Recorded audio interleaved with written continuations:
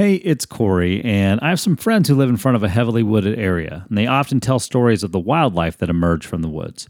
And every summer they watch for deer to emerge with their newborn fawns.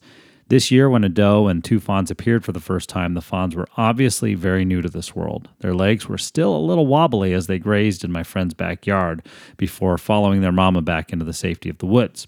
As my friend was sharing his thoughts with me about the wobbly legs of these young deer, I immediately thought of these verses from the book of Habakkuk.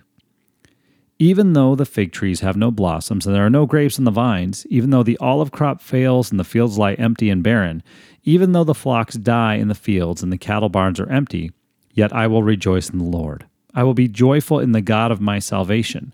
The sovereign Lord is my strength. He makes me as sure-footed as a deer, able to tread upon the heights.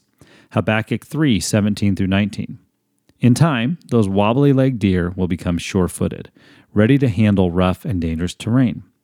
While my spiritual legs might have been a little wobbly when I first started this journey with Jesus, it's encouraging to know that as I follow Jesus, He's making me sure-footed as a deer, able to tread upon the heights.